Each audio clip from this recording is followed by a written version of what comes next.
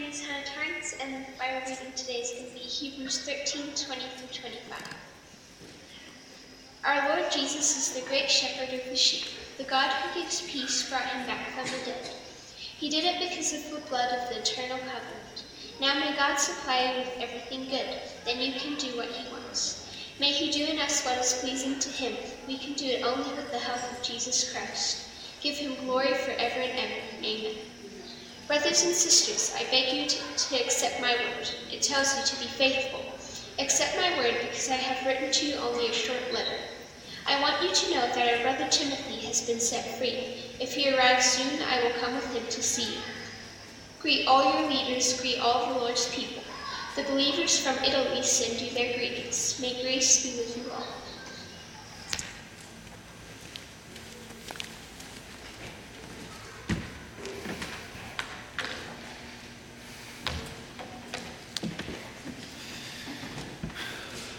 Indeed.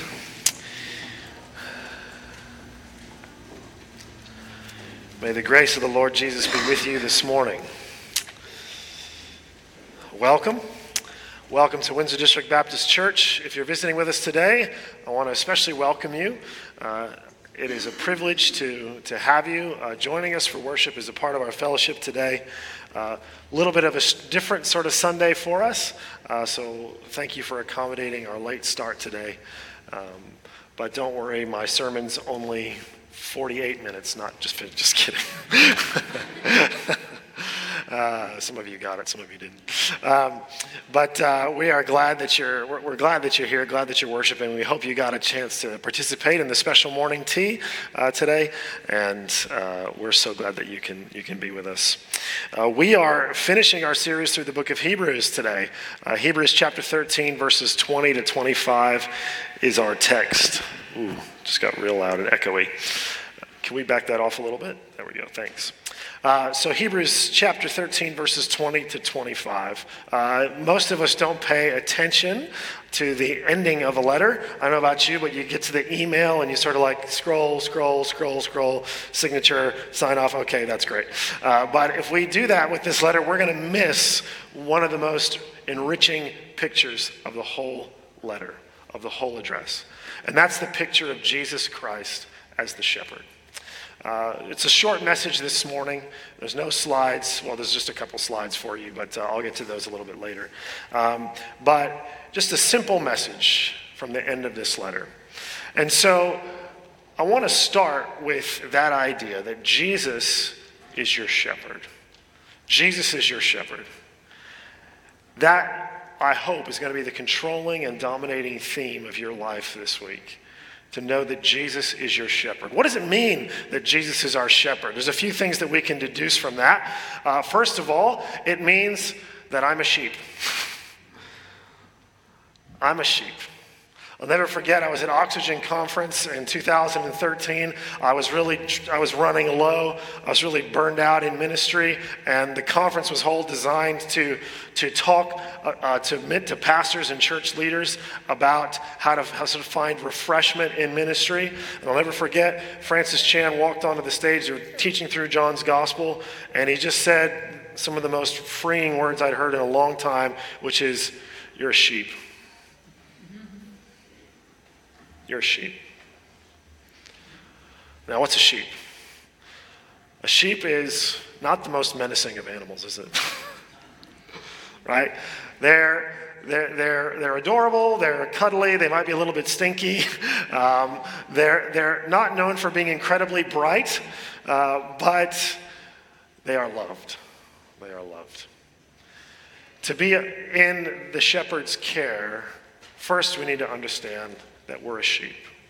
And so the first thing I want to do this morning is just relieve you of that pressure that you might be feeling, that I need to figure it all out, that I need to do it myself, that I need to make my way. Maybe some of you have been feeling a lot of pressure in that space, that you need to figure it out, that you need to make that way, that if it doesn't, that the buck has to stop with you, and if you don't do it, it won't get done. that it all depends on you, your ingenuity, your resources, your energy, your wealth, your expertise, your education, all these things. If you came in this morning relying on your own strength, Jesus sees you as a sheep. If we're a sheep, we're not only have limitations, but it also means we need to be fed and we need to be led. So, this morning, in just a few minutes, what I want to unpack for you is, what does it mean to be in the shepherd's care? Jesus is described in these verses as the great shepherd of the sheep. What does it mean to be in the shepherd's care? I suggest it's going to mean for you three things. It's going to mean you're under the shepherd's protection. It's going to mean you're under the shepherd's provision. And it means you're under the shepherd's affection. Jesus protects you, Jesus provides for you, and Jesus loves you. That's what it means to be in the shepherd's care. Let's look at how the writer ends these verses. He ends with a benediction, and as I read this, I'm going to read it as a prayer for Windsor District Baptist Church. And now may the God of peace, who through the blood of the eternal covenant brought back from the dead our Lord Jesus, that great shepherd of the sheep, may he equip you with everything good for doing his will, and may he work in us what is pleasing to him, through Jesus Christ, to whom be glory forever and ever. Amen. What a blessing. What a prayer. In this letter to the Hebrews, we've been looking at this tension of living in the already and the not yet. Jesus has already made his sacrifice. He has already entered the presence of God. He is already interceding for you. But we have not yet fully entered into what he has promised. We have not yet fully arrived at the city of God. We have not yet attained all the promises. In this tension of the already and the not yet, you may have noticed that the writer to the Hebrews is on the one hand comforting you, and he's trying to say that you have this great salvation, that Jesus Christ, the one who is the same yesterday, today, and forever, that he ever lives to make intercession for you, that you can approach the throne of grace with confidence, that you have the hope of Christ as an anchor for your soul that goes right into the very holy place of God. You may recall some of those comforting promises. Then you may also recall some of the warnings, because for as much as the hearers have these things, the writer to the Hebrews is warning them to say, don't neglect this great salvation. Yes, it's great, but don't ignore it. Yes, you've been given this hope, but don't stop believing it. Not to put too much of a Journey reference on it.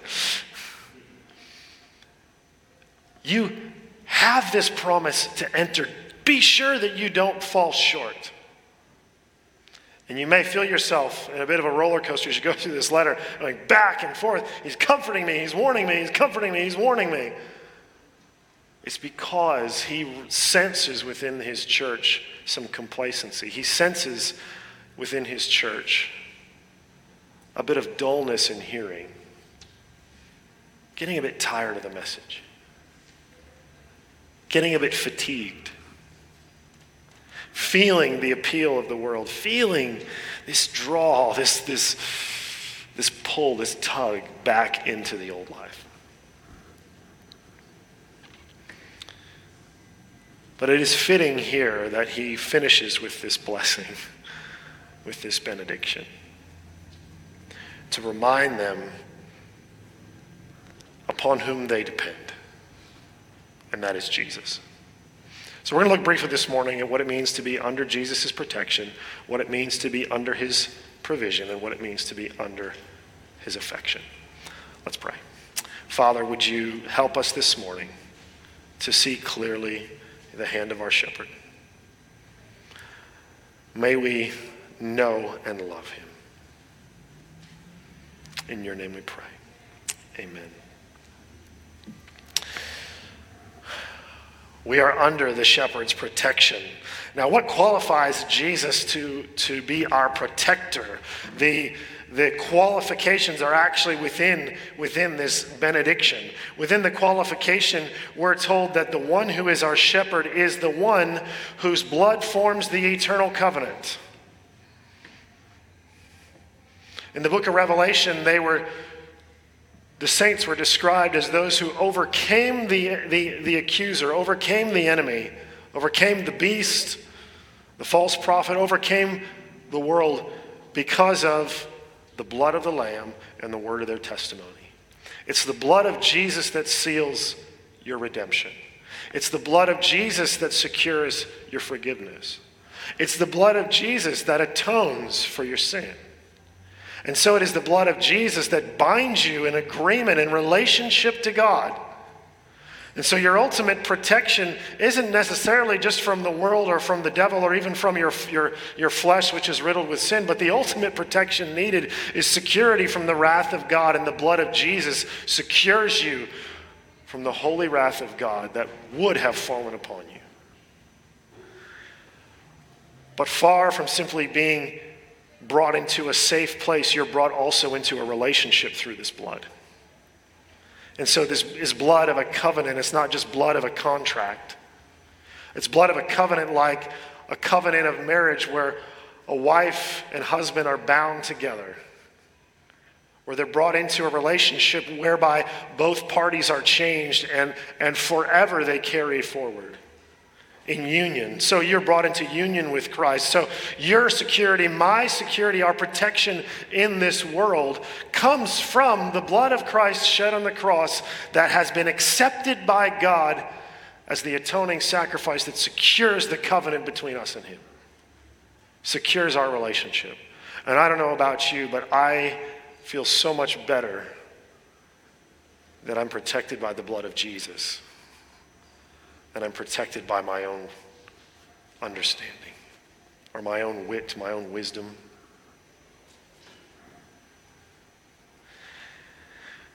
But how do we know this protection really is what it is? The proof is in, again, who this shepherd is. He is the one who was brought back from the dead. And so it is the resurrection of Jesus Christ. It is in his rising from the dead that is the proof for you and for me and for the entire world that God has indeed accepted his blood, that he's accepted his sacrifice as the price of our redemption. When Peter is addressing the crowds in Jerusalem some 40 days after Jesus has ascended into heaven, Peter says the grave could not hold him. You see, the one who is your shepherd is the one who has borne the curse, who has paid your redemption and therefore has overcome. And he's demonstrated this by rising from the dead. You see, if there is one common denominator in humanity, it's death. But Jesus broke that. He's the one who protects you. When your body is failing, when your mind is racing and running away, and when you feel like you're getting caught up in the decisions or the regrets that you have in the past, it is the blood of Jesus which stands as your seal. It is the eternal covenant that you have with God. God who didn't just make you, but God who knew you before the foundation of the world and has called you to himself that he would spend eternity with you. You see, the risen Jesus and the blood that he shed covers you. You are spared wrath, or wrath, as the Aussies like to say. We're under the shepherd's protection. We're also under the shepherd's provision. Look at verse 23. This is the substance of the benediction. May the God of peace equip you with everything good for doing his will. May the God of peace equip you or supply you or provide for you. You see, to be a sheep is not simply to be guarded, but it's also to be fed. Peter would write to the scattered church, he would say, He, that is the Father, has given you everything you need for life and godliness through the knowledge of him who loved us. Stop and think for a moment. When you hear the words of Psalm 23, the Lord is my shepherd, I shall not want. Or, there is no good thing that I lack. Does that describe your soul? Oftentimes we get caught up in thinking, oh, it's going to be better over there. Or I can just, if I can just get to that patch of grass, that's the good grass. If I can just navigate here to here to here to here, then I will be supplied for and cared for. But oftentimes, like that little sheep roaming around with our head, this far from the ground, we're just looking and searching. What we don't see is the shepherd behind us who knows where the good food is, who knows where the still waters are, who knows where we find a drink, who knows where we're supposed to go.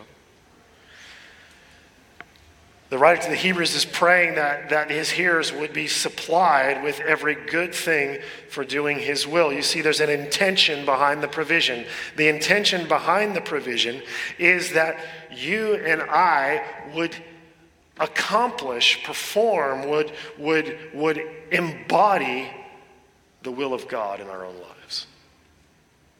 That we would become people who reflect the glory of God. By doing good, by being generous, by accomplishing the Father's will. Isn't it amazing that God invites us into his kingdom as participants, not simply as spectators? If you've come to church as a spectator, I want to encourage you, that's not why you're here. God didn't invite you in to watch. He didn't just come and say, hey, I'm going to do something cool. Why don't you go sit down over here? Here, make yourself comfortable, grab a bit of popcorn, just hang out. I got you some nice seats next to some other nice people, and just sit back and watch. No. He invites us in. So the provision has an intention behind it. So the supplying that comes from this God who gives peace, the supplying is for the doing of his will. You see. I just came back from a couple days at camp. I was up at Camp Tukley. Raise your hand if you've been to Camp Tukley. Anybody here been to Camp Tukley? There we go. Like it. Love it. Right? And I experienced this very interesting phenomenon that maybe you can relate to. But when you're on camp, you don't quite know what the next meal's going to be. So if you feel really good about the meal that you're eating, you tend to just sort of load up, right? Well, at this camp, I have never been fed as much food in my entire life. You start with cereal, and then you move to hot breakfast. And then an hour and a half later, you come and you get morning tea, which consists of 2 prepackaged goods and a piece of fruit. And then an hour and a half later, you come back for lunch, which is another massive plate. And then about 2 hours after that, you come for afternoon tea. And afternoon tea, which again consists of 2 prepackaged things and another piece of fruit. And then an hour and a half after that, you come back for dinner, which is a massive hot meal. And then after dinner, 3 hours later, you come back for supper at 9 o'clock, which consists of dessert and Milo. I have never been fed so much. And I totally miscalculated. Because you don't know what the next meal is going to be. And so at breakfast, you're looking at a guy who went back for seconds of cereal. Only to be followed by a hot breakfast of bacon and eggs. And then, you can't quite pass up morning tea. Some of you are starting to look at my waistline here. Please don't look. Right? And they just keep feeding. Now, the only reason I am somehow able to be upright and fit in my clothes after a couple days of this camp is because in that hour and a half, do you know what I was doing? I was walking all over the grounds. I was putting on harnesses and taking off harnesses, helping kids into canoes and out of canoes. I was doing all sorts of active things. And I understood, this is why they feed us so much. Because they're probably not thinking of us. They're thinking of our little people, who they know are going to be active for 8 hours that day, who are going to be tired, who need sustenance. But imagine if they didn't do anything. Imagine if they just turned up at mealtime and then went and sat in the room and played on their device. You see, behind the provision is an intention. Behind the abundant supply of God, of his gifts and of his grace and of his power, is this intention that you and I would be these vessels that embody the life and the character of God. One of the most uncomfortable things to be is a Christian who's only in a posture of receiving, who's only in a posture of feeding. The writer to the Hebrews chastised them earlier in this book. He said, by now you all should be teachers. But you still just want the milk. And the fact that you probably need the milk shows maybe you haven't really been feeding properly. But don't doubt the provision. Some of us say, well, what's God given me? That's maybe not the best place to start. Might be better to say, where is he leading me? What is he asking me to do?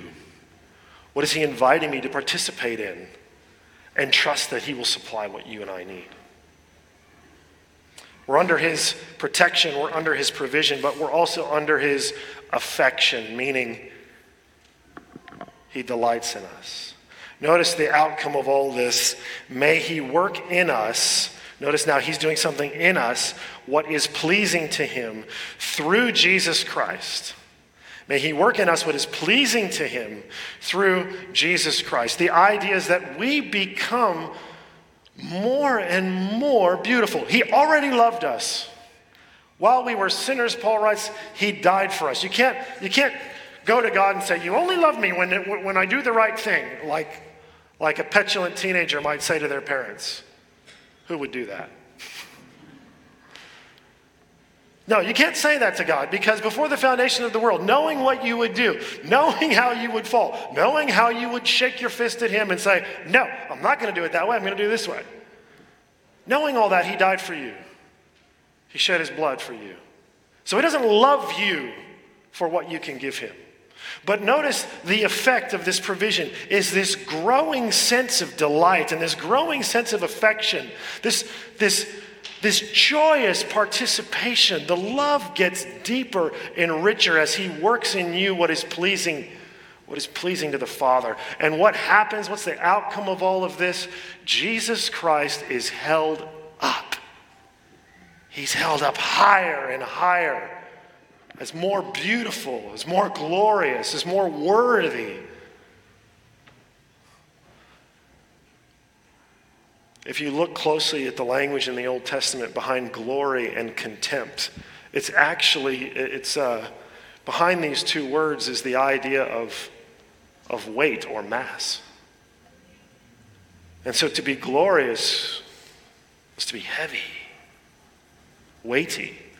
But to treat God with contempt was to treat him lightly, to treat him trivially. And so the idea is that as the church is protected by Christ and is provided for and is sustained by Christ, and as he works in us what is pleasing to him, what happens is Jesus Christ becomes this rock, this boulder, this cornerstone, if you will, which becomes so big and so weighty you can't ignore it, except to your own detriment. And so the effect is that Christ is glorified, and God through him as well. But notice even the effect, Even this accomplishing of the work that's pleasing to God, this delight that God, this increasing delight that God takes in us, it's through Jesus. It's all in connection with him.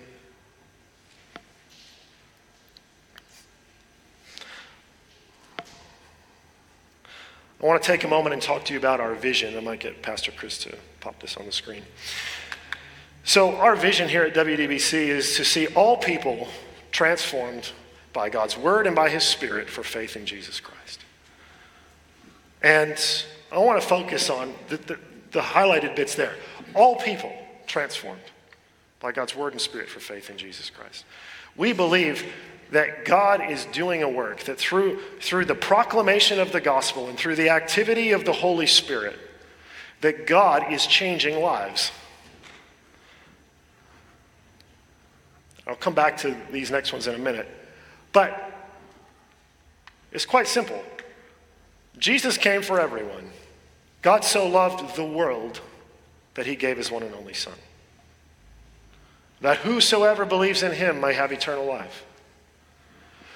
Jesus came for everyone. Jesus changes lives. Therefore, everyone can change. You say, I don't know if I want to change. Really? How about change from being a mortal to being immortal? Would anybody sign up for that?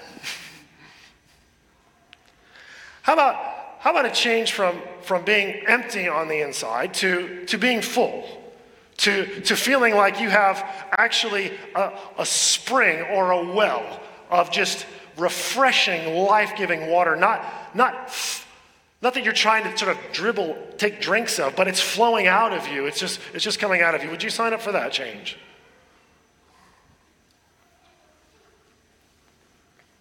Everyone can change. At WDBC, this is our conviction. Everyone can change, and God is trying to bring about this transformation, but he does it through our relationship to Christ. And that relationship is on the basis of faith. It's not on the basis of our performance. It's not on the basis of our tradition. It's not on the basis of our association with other Christians or on the basis of even the things that we were taught. It's on the basis of hearing the gospel, hearing the grace of God, and responding with an active trust in Jesus Christ that works itself out by accommodating our lives to his priorities and his purposes. So how can he change us? Well, take the simple John 14:6. He's the way, the truth, and the life. Jesus is the way. He's leading us back to God. That's a change that we're expecting people to see when they come through our doors. That in their time at WDBC, that they would be brought back into the way of truth and the way of peace. Jesus is the truth. And by that we understand that Jesus is allowing us to see God more clearly. And finally, Jesus is the life, meaning he's the empowering presence that enables us to reflect God's goodness to the world.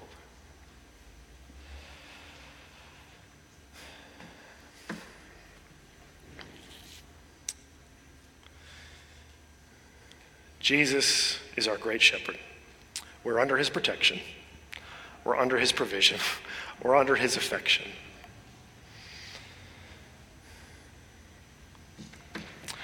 What I want to do now is I want to focus on verse 22. He says, brothers and sisters, I urge you to bear with my word of exhortation.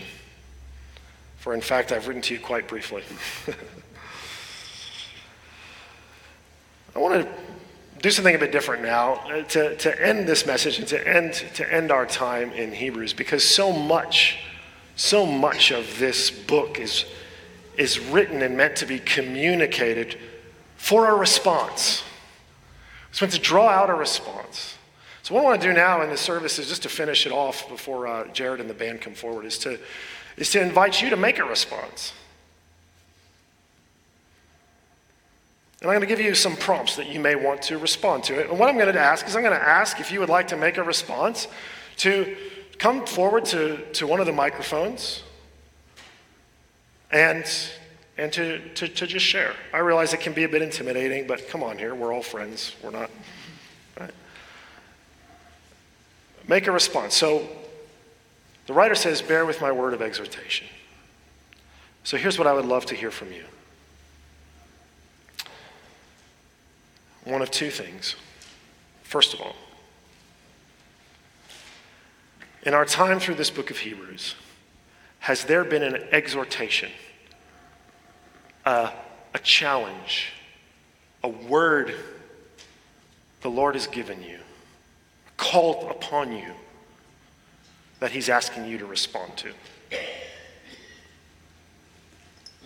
It could be from weeks and weeks and weeks ago. It could be from today. It could be from any time. It could just be from your own meditation as you've been through this book. But in knowing who Jesus is and what he's done, is there something that God has exhorted you to hear? And he's called you. Hear this call. Hear this challenge. We would love to hear what that is. Share that with us. The other side, is there something for which you want to give gratitude?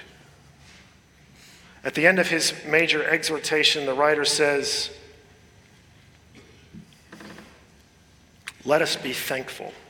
Chapter 12, verse 28.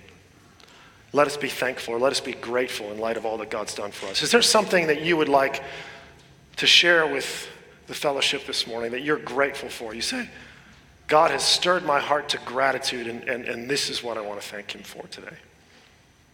So I'm going to pray. And then I'm going to invite you forward. It doesn't have to be long. It can be, it can just be a word or two. If you can't get up for whatever reason and you just want to put your hand up, we'll take a mic to you.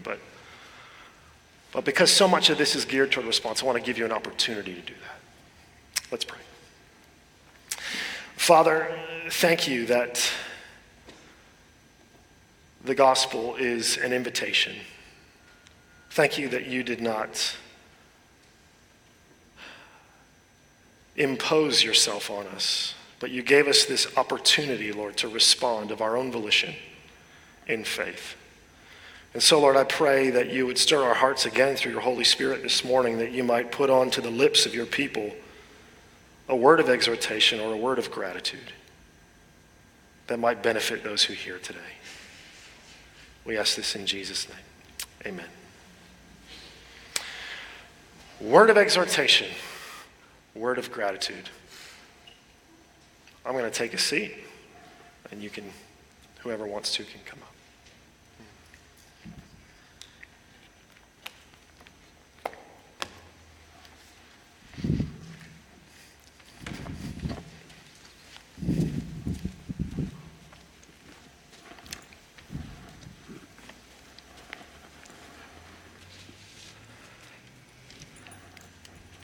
I am extremely grateful for the transforming work that Jesus has done in my life.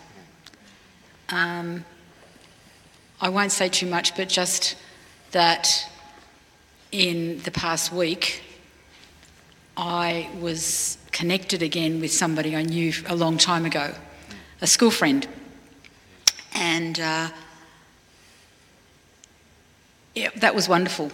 That was amazing. And we knew each other for a little while in my young adulthood, but I think what occurred for me then was that I had this surge of old memories. They weren't really good ones. And I'd lie awake at night and be just remembering things I hadn't thought of for such a very long time and didn't really want to think of, but that then has reminded me of how God has transformed me from being that person, and he's just taken away any shame that I felt.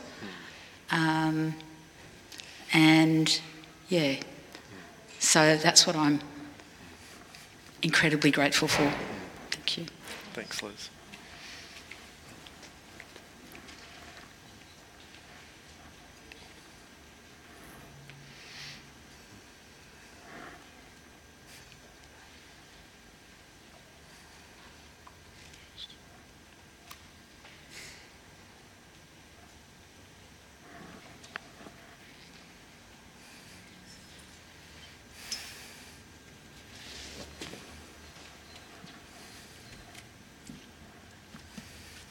I am grateful that God doesn't let you go.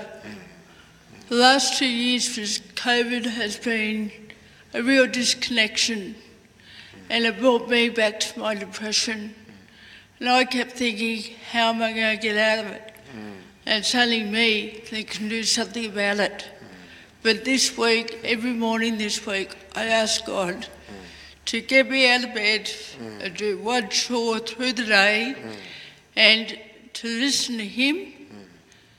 And this morning I asked Him that I could take the sermon in. And I did. And it's been a real blessing. Praise the Lord.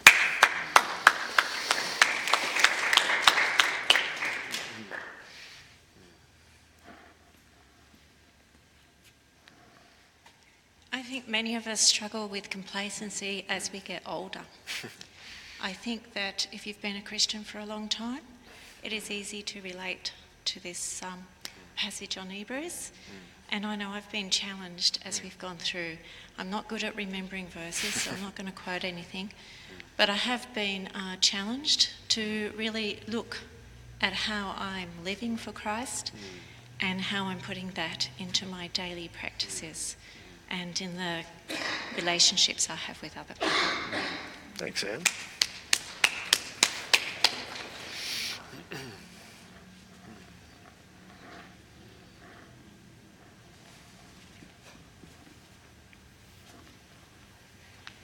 Come on, I would put two things. One, to be patient. The time, God's timing is impeccable. And when it is the right time, it happens. So a bit of a journey has been transpiring over the last few years, and it's just all come to completion in the last couple of weeks, actually. So it's just as where we felt led, and we didn't know when, where, and it's brought my wife and I to where I think He wants us to be. In a challenging sense, I think the Spirit's placed on my heart to be on the lookout for His brothers and sisters, to keep an eye and see if they're having difficulty with anything, and reach out and just be led by the Spirit to see where He wants you to help. I think that's it. Thank you, Bruce.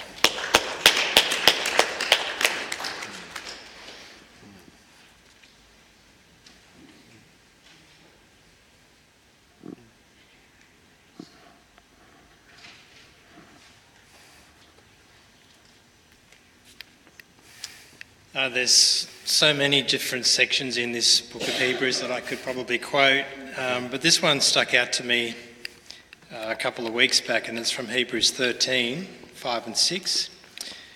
Keep your lives free from the love of money and be content with what you have, because God has said, never will I leave you, never will I forsake you.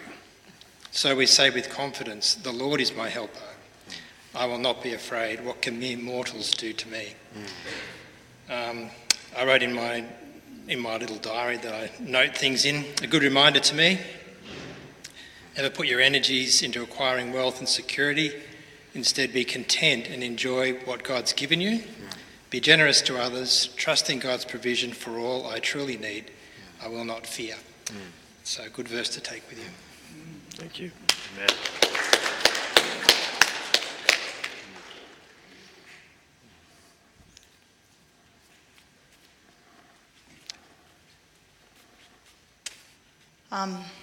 I haven't been able to make it to all of the regular services, as I've been very involved in the morning services.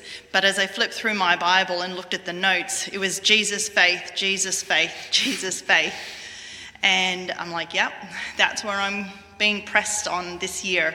The Lord's been saying to me, do you trust me? Would you even step off a cliff and let go and trust me?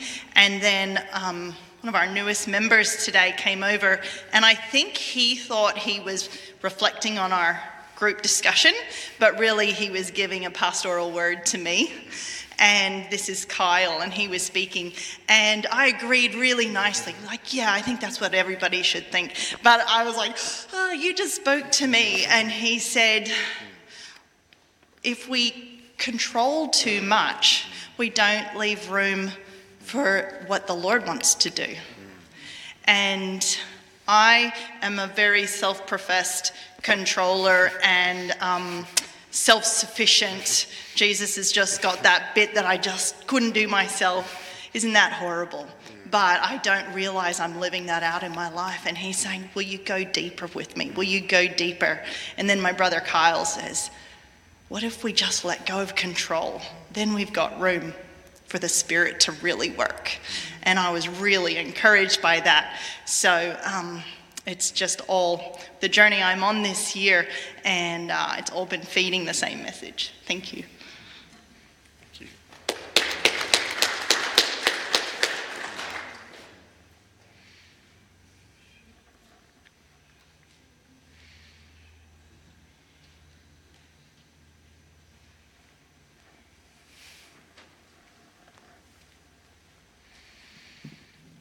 Earlier this year, I had an impression to spend the year thinking about the word abide.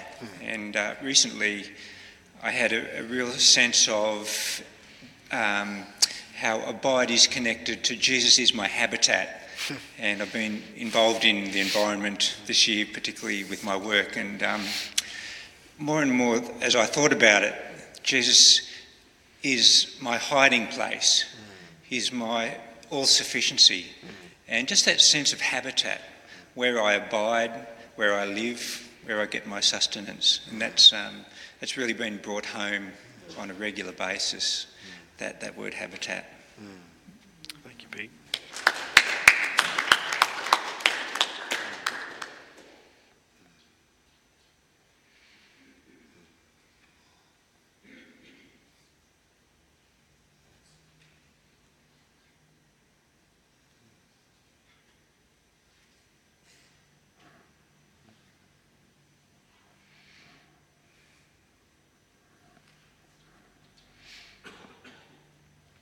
Don't be shy.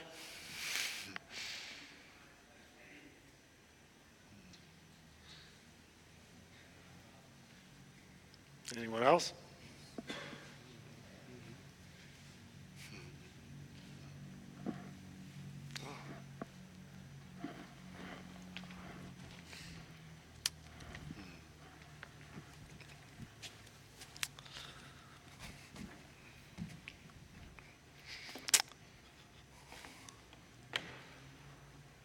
I want to thank those of you who shared this morning. That was such an encouragement and blessing to my heart.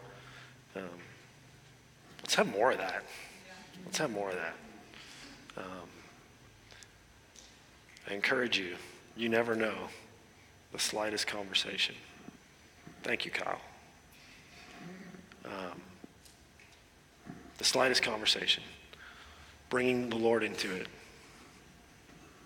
Bringing gratitude. Showing how you're trusting Jesus. You never know how the Spirit's going to use that example to show somebody else that they can trust him too. I'm going to invite Jared to come up with the worship team. We're going to conclude in song. But I left off one other thing. One other thing. We're not under just the shepherd's protection. We're not under just the shepherd's provision. And we're not just under his affection. We're also under the shepherd's direction. We're under his direction. And if you said, who knows where we're going? The shepherd knows. Let that be a comfort to you. He will get you to the destination. You will make it. Keep listening for his voice. Keep walking together. Let's stand and worship Jesus.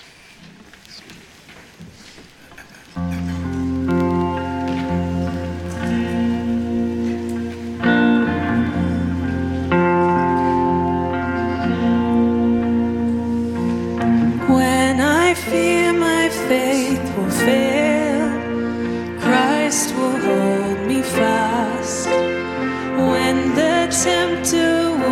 prevail. He will hold me fast.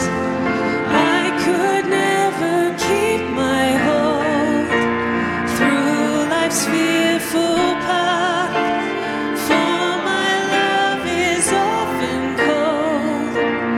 He must hold me fast. He will hold me fast. He will hold me fast, for my Savior loves me so.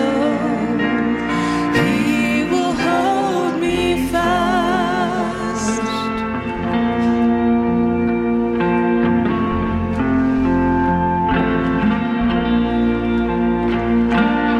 Those he saves are his delight. Christ will hold me fast, precious in his holy sight. He will hold me fast. He'll not let my soul be lost. His promises shall last, bought by him at such a cost. He will hold me fast. He will hold me fast. He will hold me fast, for my Savior loves me so. He will hold me fast.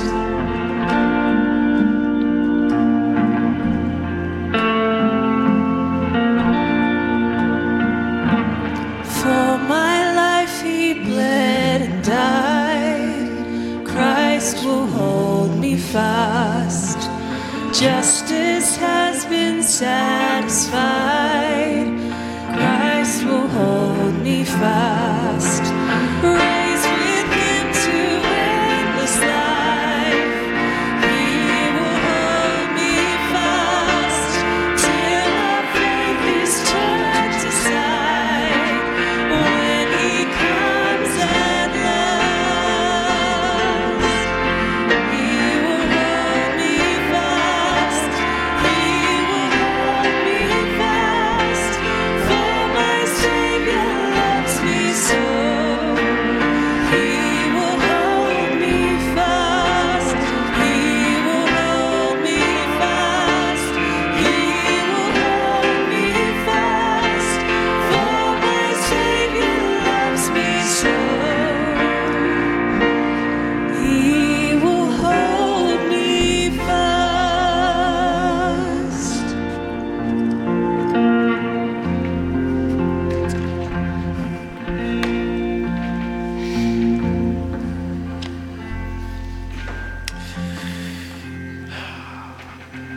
The God of peace has poured out his grace upon you through the person of his Son, Jesus Christ.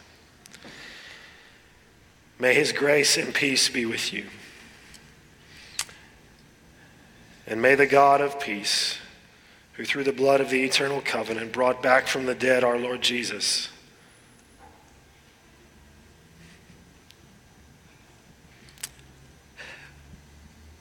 that great shepherd of the sheep,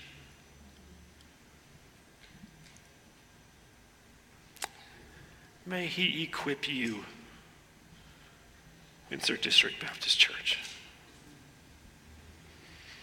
with everything good for doing his will. And may he work in us what is pleasing to him through Jesus Christ, to whom be the glory forever and ever. Amen.